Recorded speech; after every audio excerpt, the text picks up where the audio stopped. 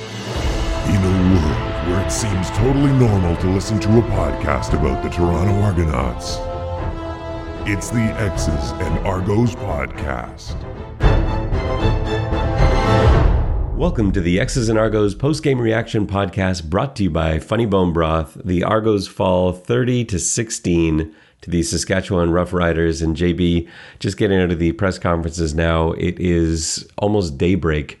So we may have to expedite this one a little bit. But what was your overall impressions of the game? How do you feel about that one? Well, these late night pods were a lot easier in the summer than they are now. Terrible game. I thought the score, I mean, they had a chance to be right there at the end of the game. It didn't feel that way watching the game. I thought it was a regression game. They looked undisciplined again. The tackling was an issue again. They looked like a middle of the pack team. So, and that's probably who they are. They're probably 8-6 team, and I think that's what they're going to be. I thought maybe they had the chance to be something more than that, but I don't think so. I think they have all the attributes of a team that that wins as many as it loses. Is some weeks they're good and some weeks they're not. Well, it seems like it's a rotating thing. It's been win-loss, win-loss. Well, the wins look great, and you see so much promise. You say, okay, well, finally they're starting to get it together, and then they follow it up with this loss that looked like the game they played 2 games ago, where you're like, whoa, what went wrong here? And all the same things that we're talking about today, the missed tackles, the mental mistakes, that was Labor Day. That was the first game in Winnipeg. And we noticed that these games have come on the road. Now, with the exception of that opener in Calgary, but every other road game this team has played has looked like this, whereas they haven't looked like this at home. No, that is, I think that's an unfortunate trend. I don't think it's unusual, but I agree with you. They're that the team looks like they're just not ready to play on the road the same way they are at home, and I think that also speaks to a team that's not quite there. I mean, look, 2 years ago they were as bad as Ottawa, and look at Ottawa. So I think that these are sort of first world problems. This is a competitive team that can go punch for punch with anybody in the league, which was not the case 2 years ago. But there, I think there are still areas that they need to address.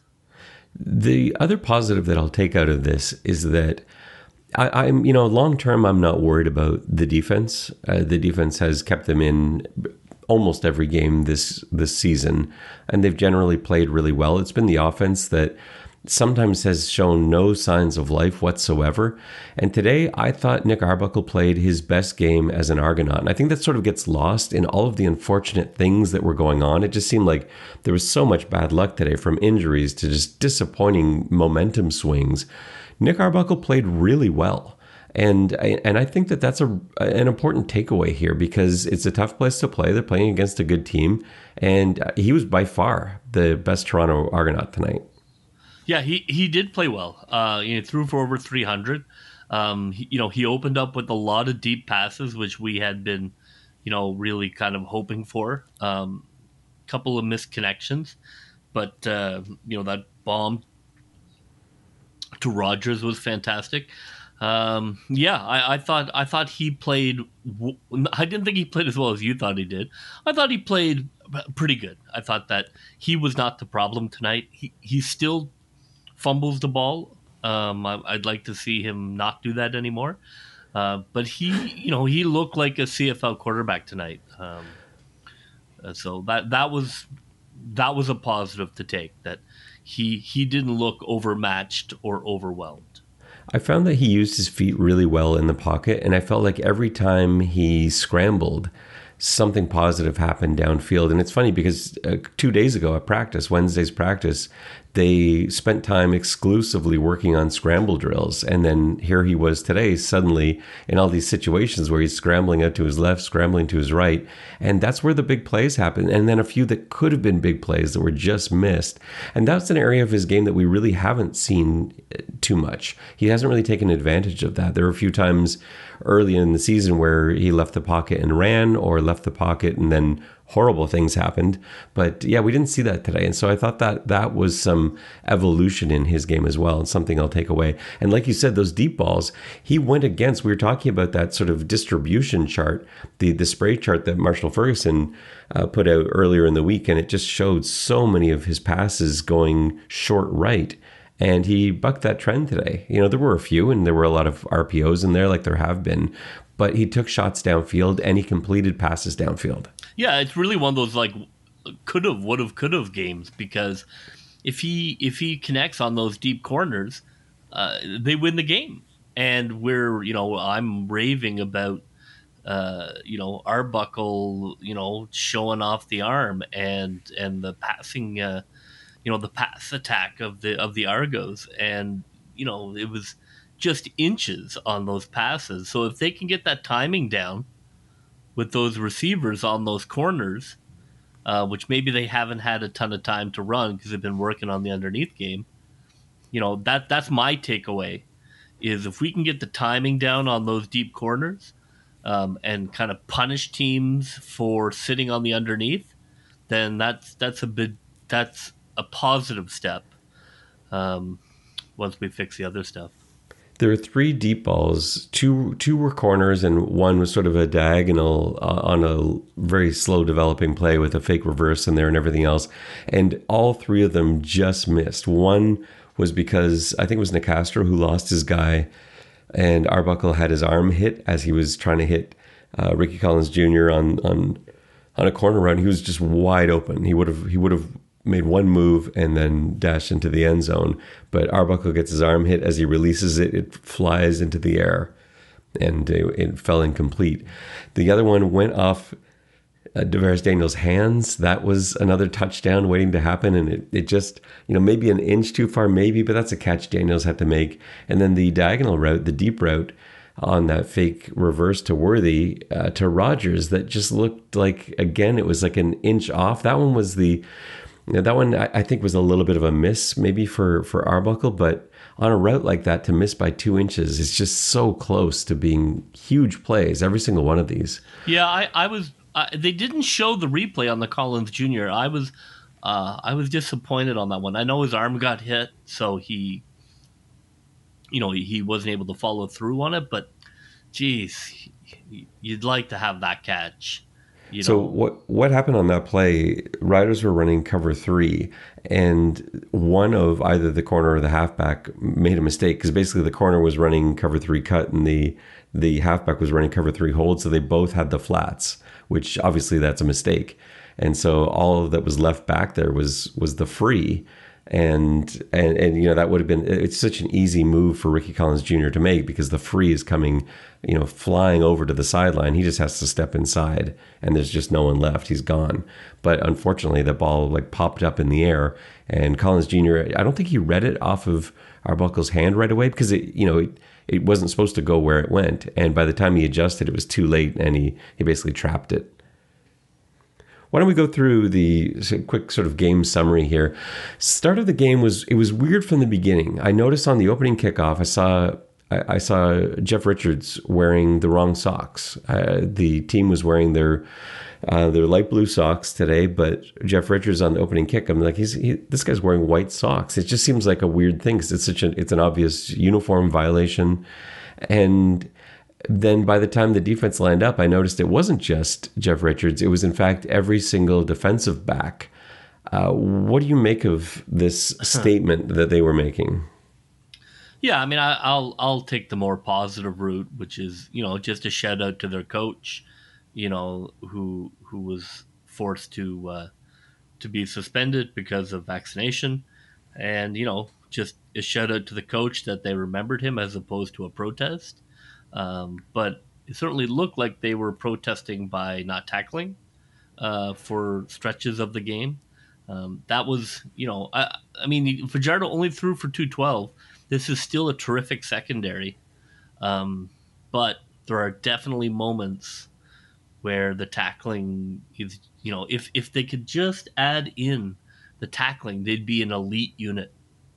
It's just really frustrating sometimes, especially that opening drive. I mean, it was just brutal to be honest, in terms of wrap up tackling. It was just really, really poor. And then they dialed it in until late in the game.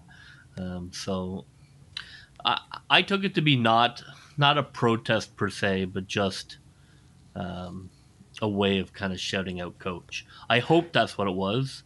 I can't imagine that the coaching staff had not sort of at least somewhat approved those guys going on the field with that. Hopefully that's not going to be an internal dissension thing, which we talked about as a potential problem, especially heading into this game.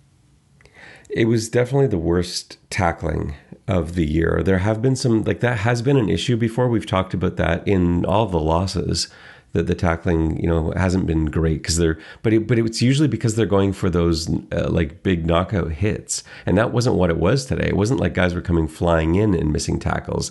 This was different. Guys were just trying to wrap and letting the ball carriers slip out of their grasp. So it's not the same kind of missed tackles. And that kind of concerned me, especially on that opening drive. I wondered if they just weren't really dialed in and ready to play this game. It's been a weird week for the defense. They lose their coordinator. The DBs lose their positional coach. It's a strange week. And, it's a, very different time of night. We're playing a super late game. Everything about it was different. And they acted like it in the opening drive. Saskatchewan moved steadily down the field. Fajardo ended up with a QB sneak for the touchdown, but it was just every play was just a series of missed tackles. And then there was a chance for the Argos to come back. They get the ball back. We have a really nice end around from Chandler Worthy, who, it was great to see him in the game too with all that speed. And then John White breaks this great run and then fumbles the football, and Saskatchewan has it back again, and all the wind is out of the sails.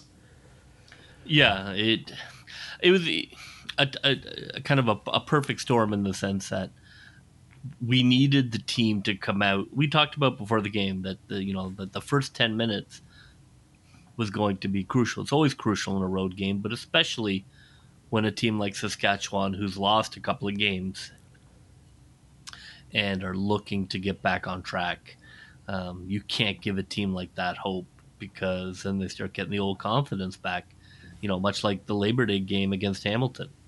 And, for them to not come out crisp in that opening drive and to basically let Saskatchewan push us around down the field was just the absolute worst possible thing you could have had in that scenario. So that was, they definitely did tighten up and kept it a game. And really, we scored a touchdown there at the end, and it's a one possession game. I mean, it felt further apart than it ended up being.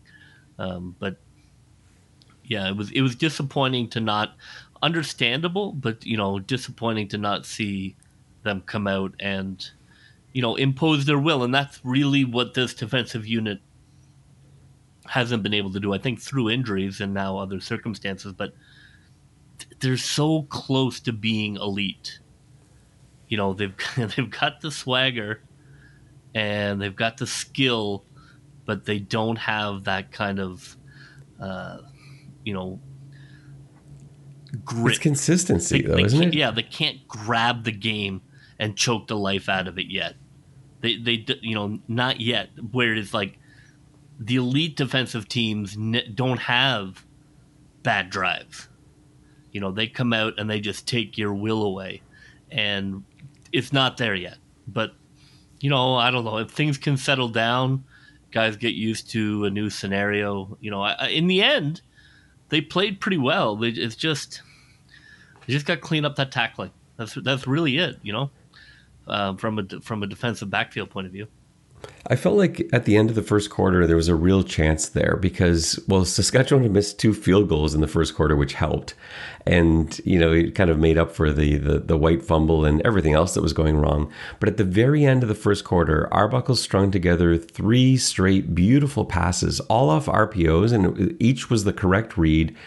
It hits the guy in stride, had really nice gains out of short passes. And then they hit a reverse to Worthy that went for like 26 yards or something like that. And they're down right on the doorstep. And they end up having to settle for a field goal. And this play, I know it was the only read that I saw Arbuckle make tonight that was the wrong read. And what the play was, it was DJ Foster leaking out into the flat. And Arbuckle went with him the entire way because he's been able to count on Foster so much that I think he just dismissed the rest of his reads. And his first read on that play, they sort of had a pick route running. And on that play, Brissett is going to cross underneath the 2 other receivers out of this sort of bunch formation. And he was standing wide open in the end zone right in front of Arbuckle. And that's got to be the primary on that.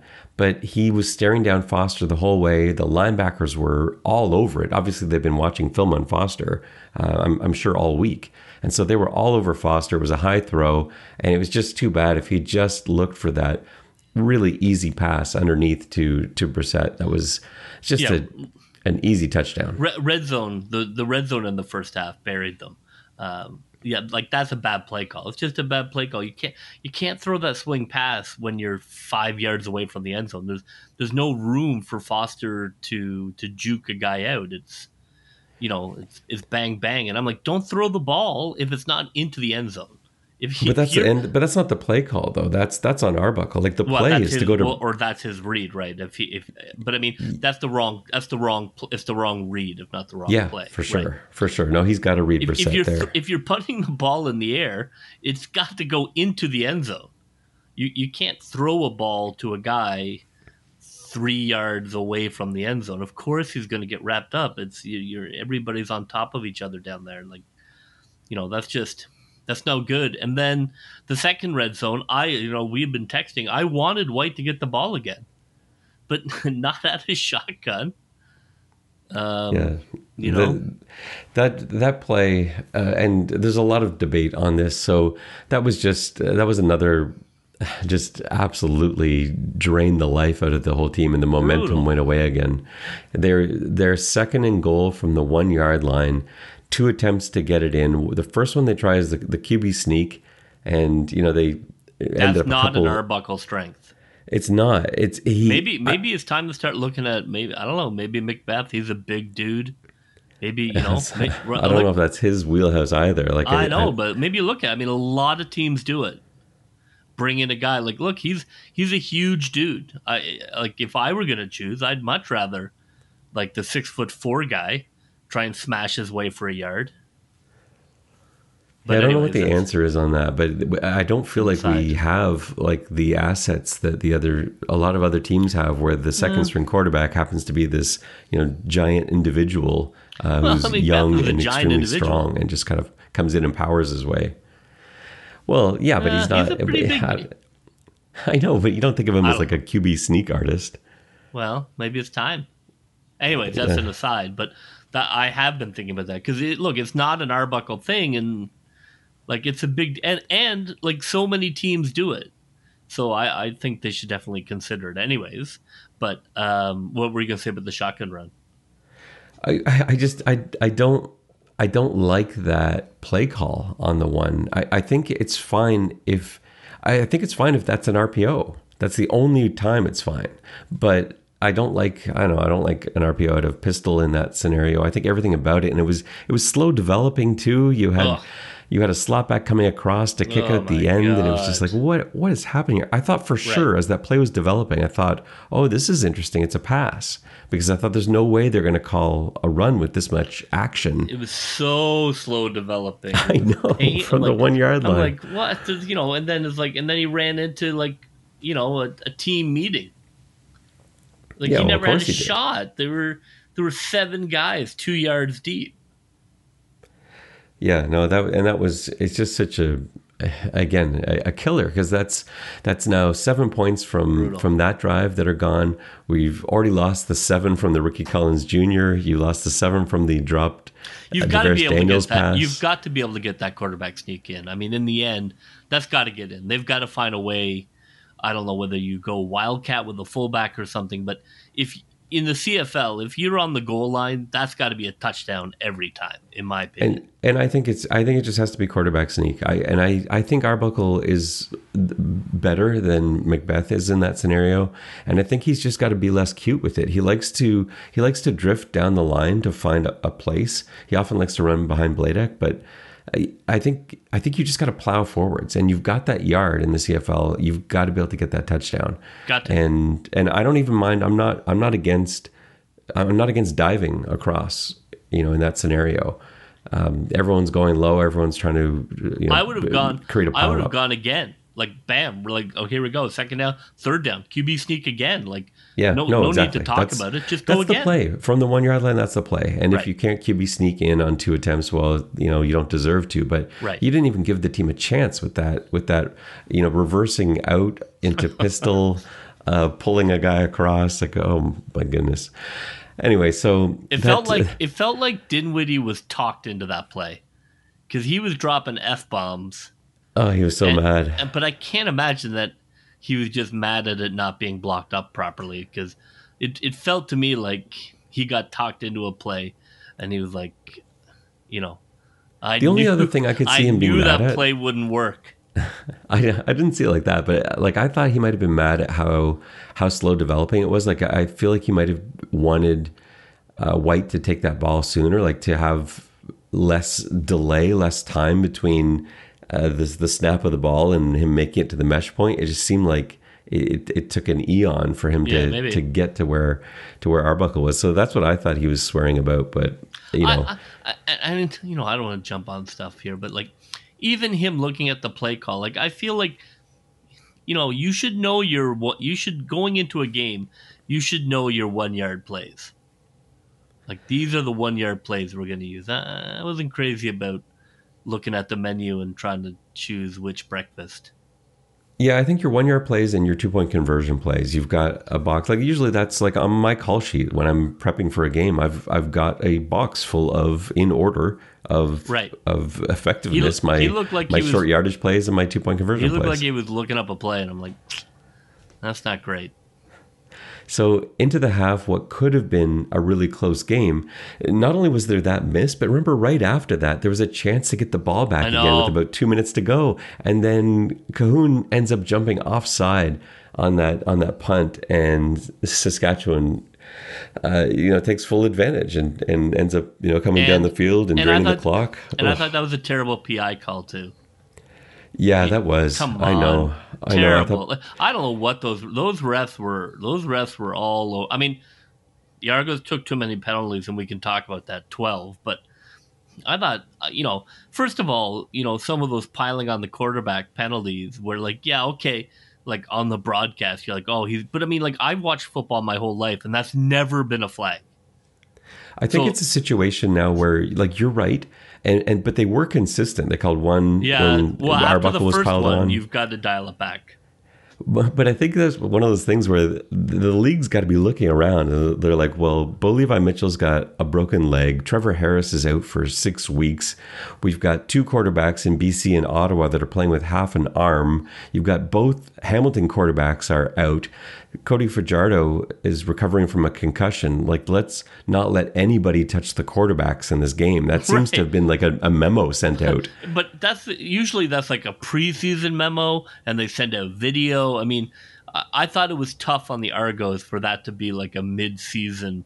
Oh, we're going to call this a roughing penalty now. And you're like, well, that's never been a penalty before. That sort of on that one when he dove forward, he's not even giving himself up. I thought that was a garbage call. He's not giving himself up. Oh yeah, the one. If he's diving forward, then he should give it. They have a mechanism to not be hit. You're talking about the Trevor Hoyt one. Yeah. Yeah, I know. I had trouble with that too because I get it, again, he's diving for yardage. They smashed his head, and then concussion protocol. He grabbed his head again. They're like, oh, he must be telling us his head is okay, because that's the traditional sign of I don't have a concussion again, grabbing your head directly after contact. It's only in every single concussion manual as a primary sign of concussion. Yeah, there were actually a couple of that Fajardo exhibited today after hard hits. Yeah, it's like number one sign you look for: grabs head. Yeah, in any amateur league, he would have been ruled out of the game immediately. But I don't know what to say about the CFL concussion protocol. We've talked about it before, but it's mind-boggling. The announcer's talking about like, oh, he got tested and he's fine. Like, there's no test. You didn't take a test. What, they're acting like, anyways. It doesn't exist. Yeah, I know. It's very frustrating, the attitude that, he's had lots of concussions, so he knows when he has a bad one. That was a report on the TV. Like, oh, okay. Well, that's one way of framing it. I know, and we know it doesn't work like that, and it is frustrating, and it's upsetting because it's unsafe, and we're getting off topic here because we're not talking about the Argos or the Rough Riders. It's not about that. It's just that there needs to be a better and a more consistent protocol, and pretty much every league, but this has been a pretty rough one for the CFL, I think, with this Cody Fajardo incident specifically. Yeah, I thought the refs were pretty tough. I know the Argos were undisciplined, but I thought at least 3 of those penalties were pretty tough takes. Let's move on to the second half. Things look like they were getting better for the Argos. Again, that happened a lot tonight, but Arbuckle came out in that first drive of the third quarter. He was amazing. So he's just flying the ball downfield. That's where you end up with that huge play to Rogers. He makes another nice pass to Daniels. I think another play to Chandler Worthy in there too, if I'm not incorrect. And he ends up getting the ball into the end zone on a just excellent play fake. And Daniels is wide open in the end zone for the touchdown. So I have an issue with going for 2 at that stage. So mathematically, I know what Coach Dinwiddie is trying to do there. So they scored the touchdown. It's now 18-9. And what Coach Dinwiddie is thinking is if I go for 2, that makes it 18-11, and now I'm down 7. But this is absolutely the wrong time to go for 2. In my mind, the rule is, and this is always the way I play it every single time, is you only go for 2 when it's the last touchdown you're scoring. That's the only time you go for 2. Unless you're if you're down 16, obviously, and it's late in the game, then yes, you have to go for 2 on both touchdowns that you score. But in that scenario, so much is going to happen. It was early third quarter. There's so much that goes on, especially in the CFL with single points. You're going to end up chasing that later. It just made no sense to me. And so I hated that play call going for 2. And again, it took the wind out of the sails. The Argos had all the momentum, that amazing touchdown drive. And then they're like, we're still in single digits. We got 9 points.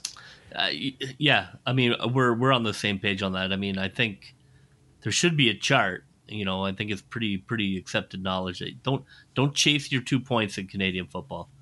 And because you kick the extra point, and now you're within 1 score, and that's just mentally a big deal. So that was, I mean, I don't think it made a difference in the game, but wouldn't have been. It didn't, but it felt like it might at that point. Yeah, I wasn't crazy about that call. You don't need a chart; you just need a checklist, and it goes like this: should I go for a 2-point conversion? Question 1: is it the fourth quarter? And if the answer is no, then no, you should not go for 2 points. Don't chase early. So nothing else good happened for pretty much not the rest of the game, but the third quarter, man. So Enoch Mwamba goes out, Judge is out. All the linebackers are just dropping like flies. And then Daniels drops that potential touchdown pass that just goes off his hands. So that was basically the rest of the third quarter after what was such a promising start to the second half with that great drive. And from that 2-point conversion onwards, it was just misery. And then transitioning into the fourth, there was more life again. You had that touchdown pass to Rogers, another really nice drive that Arbuckle put together. And then we end up with more drops on deep balls. and it just continued to spiral. And then the fourth quarter got out of control, and we had perhaps the worst defensive play of the day in that fourth quarter. And I'm not going to go over that right now because I'm definitely going to be bringing that one up when we get to our worst play of the day in just a moment. Let's take a quick look at some of the stats that we had. Like you said, Arbuckle had a great game. Now he ends up 22 of 33, which is only 66% completion, but a lot of those incompletions were late, just like that interception was late. It's garbage time. The Saskatchewan's dropping everyone into coverage. I'm not going to hold those incompletions or that interception against him, but he threw for over 300 yards. He had a long of 59, which is so nice to see. Made some really nice decisions. As I said, I think he only missed one decision all day. And I think lost in this too is that the Argos ran the ball really well. They actually averaged more yards per carry than Saskatchewan did. On designed runs, it was even less close. On designed runs, the Argos were averaging 7 yards a carry. That was brought down a little bit by Nick Arbuckle's scrambles, but even then, it was 6 yards a carry. So they were running the ball well, but unfortunately, when you get behind like that, especially late, you can't use that run game anymore. And it's so crucial for the Argos offense because everything is built off of RPOs and play action. And if you can't convince the defense that you're actually going to be running the football, then so much of the rest of your passing game just doesn't work. Yeah, again, there's like basically 3 plays. You have the 2 red zone plays, the offside on the punt, and a couple of drop passes.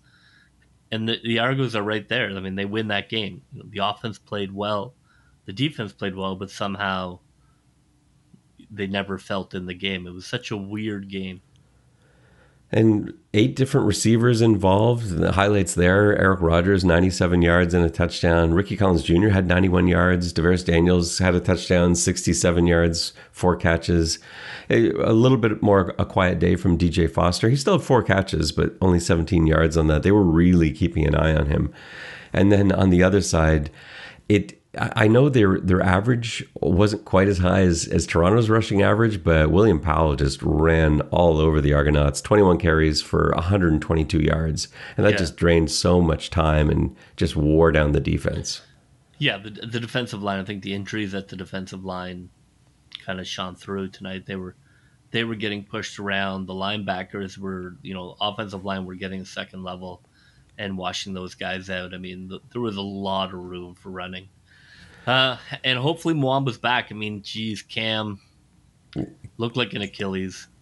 Yeah, we don't know. And I asked Coach Dinwiddie after the game if he had an update on that, and he didn't have much. So Kem Judge was in a walking boot and with crutches. And so he said right on the spot, I doubt we're going to see him next week. But he didn't know anything else. He was going to go for some imaging. Mwamba, he wasn't even sure what had happened to Mwamba. He hadn't had a chance to even assess that. So who knows? But hopefully he can get back soon. I did ask Dexter McCoyle about that, and he seemed to be hoping that Mwamba could recover and get back. But nobody knows anything at this point. So it's just a guess. Yeah. No, I mean, I don't know. It's frustrating to see a team not continue to, improve each week. But, I think they're going to be right there. They're going to, they're going to be, probably 8-6. And, we'll be a team that could surprise in the playoffs, but will probably have to go on the road. Probably, and it is looking a bit like that at this point. They just can't. They're just not consistent enough, and have not shown the ability to win on the road. And so, and they just have not gotten lucky with injuries. You need a year where you stay pretty healthy, and that just hasn't been the case. Where we just haven't been able to put out the squad that we had on paper in camp. And hopefully the nice thing is there's enough time for guys to start coming back. The other nice thing is that generally the team has been able to rebound. Actually, every single time the team has been able to rebound from games like this. And Montreal's coming up, and that's a big game. And they're a good team. They're not a great team, but they're a good team. They were in this game tonight. I mean, as badly as they were playing, they were in it. You're right. God knows how many games we watched in 2019, except for when they played Ottawa, where it was just JV versus the senior team, and I remember they were right there. So I mean, give them that. in 2019 sitting down to do the post-game podcast that was in BC, so 10 o'clock start, and it was 55-0 late fourth quarter.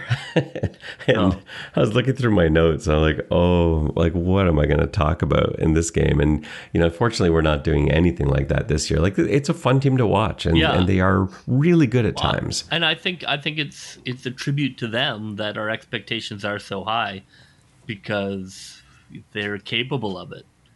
So where, it's that old line about, never worry when the coach yells at you, just worry when the coach stops yelling at you. So we feel they can be great, which is why I think, we kind of are tough on them sometimes, but that's because, we feel that there's a gear that they haven't hit yet. At moments they have, right? There were a couple of times in the Hamilton game, a couple of times in the Winnipeg game where you're like, wow. Like, this team has it. Great defense, great offense.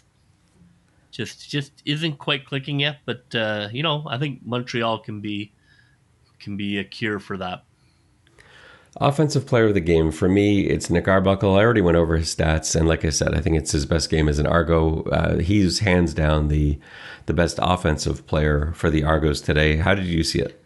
Yeah, I agree. I thought I was a little less excited about him than you because he had the 2 fumbles. You know what? I thought Chandler Worthy showed a little something on that end around. He did. Well, he's got so much speed. And wasn't it nice to see him returning kicks and punts too? Yeah. Look, he's better. He's not quite as twitchy as I want. But he runs a 4.2. But he's better. Well, I don't know what to tell you. I'm just saying what I see. Like, he's better. He's better. Yeah, like he's better than Braverman. I'm happy with him as the returner. I think that he's a better baseline returner, and he looks like he could potentially break one. So, I want to see him out there taking some routes too. I'm just bitter about my guy being cut. But Worthy looks like he could be something back there. I think so. I mean, I think Rogers had some great plays, also had some drops.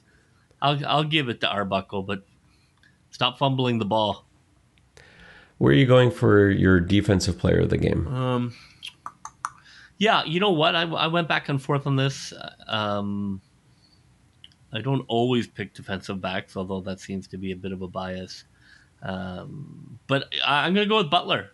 I thought the return of Butler, he looked great. Maybe he was the guy on one of the Saskatchewan touchdowns, maybe not. I'm not privy to the play call. But I thought he looked good at there. I thought he made some nice plays. He had the pick. I almost went with Peters. I think he's been really the discovery of the year for me. I think he's a starter. He's a player. I wasn't so sure at the beginning of the year, but I think he has real talent. I think Peters can be an all-star. Yeah, I agree. And how about Tristan Deku as well on the other side? Yeah, like both of these guys. I think both those guys could be all-stars. Yeah, and they weren't even supposed to be playing. So it's pretty awesome that they both look so good. But I think you're right. Like Creston Butler, he played really well. I'm going to go a different direction. I'm going to go with Dexter McCoyle. He had 8 tackles. He was all over the place, and he just had to do so much himself once they lost Mwamba and Judge. And he's basically stepping in there to play Mac, and it was all on him. And he played really well. He still, he had a penalty. He had a couple of missed tackles, but everybody on the defense did. I think you can kind of cancel some of those out with his outstanding play. So he's my defensive player of the game. Yeah, he's been tremendous. He's been everything we hoped he would be. Poor Hoyt. That's a big time jump to be like, okay, now you're the middle linebacker.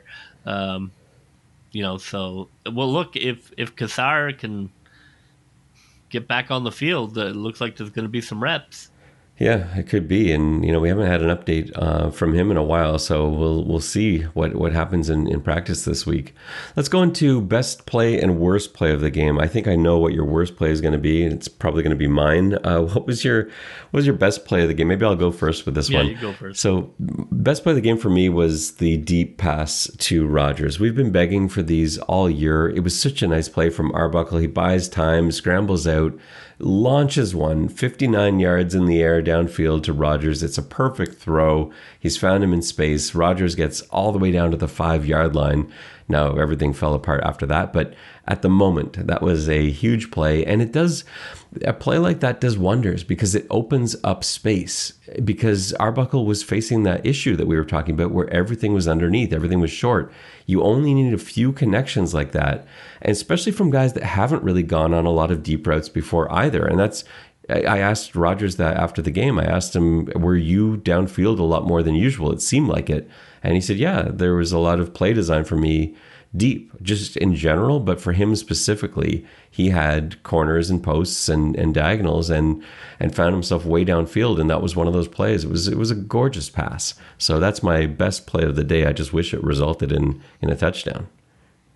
Yeah, I think just to be different or not to repeat, I really liked the Peters pass breakup in the first quarter, where it looked like, after the fumble, it looked like, maybe Saskatchewan was going to really put one on us. And it was the flea flicker, right? Yeah. And I thought that was a great pass. Because, I think if they convert there, I think that game spirals out of control. If they go up 14, the flea flicker, now they're just showing off. I think it probably gets chippy and it probably turns into a blowout. So I thought that pass breakup was really nice. That's a lot harder than it looks, to especially these days with the way they throw flags. Yeah. I thought, he got really jobbed on a PI at the end of the half. And I thought that was a nice clean breakup and potentially, like a game changing play. It didn't turn out to be that, but it had the potential to be. And for worst play, I'm going to the Kean Schaefer-Baker touchdown late in the game. It's 2nd and 14. Saskatchewan basically settling for a field goal. They call it tunnel screen. And Schaefer-Baker broke about 15 tackles on his way. It felt like he was almost like embarrassed by the time he got to the end zone that all these guys were just sliding off of him. It was so awkward to watch. And just, again, that was another wind out of the sails moment because that really put it away. And I can't think of a worse play today. There were a few of them, but that to me was the worst play of the day. I got to think that's yours too. Yeah, it was. It reminded me of that Hamilton touchdown. To tie or to almost tie it. Yeah, look, I think that the Argo defense is, well, look, we were down a lot of linebackers, so it's tough. I don't want to be too tough on them all, but and he caught a break because he ran right into one of his players who spun him off in a direction that he never would have been able to do on his own. So, some breaks went their way, but there was some bad tackling on that touchdown.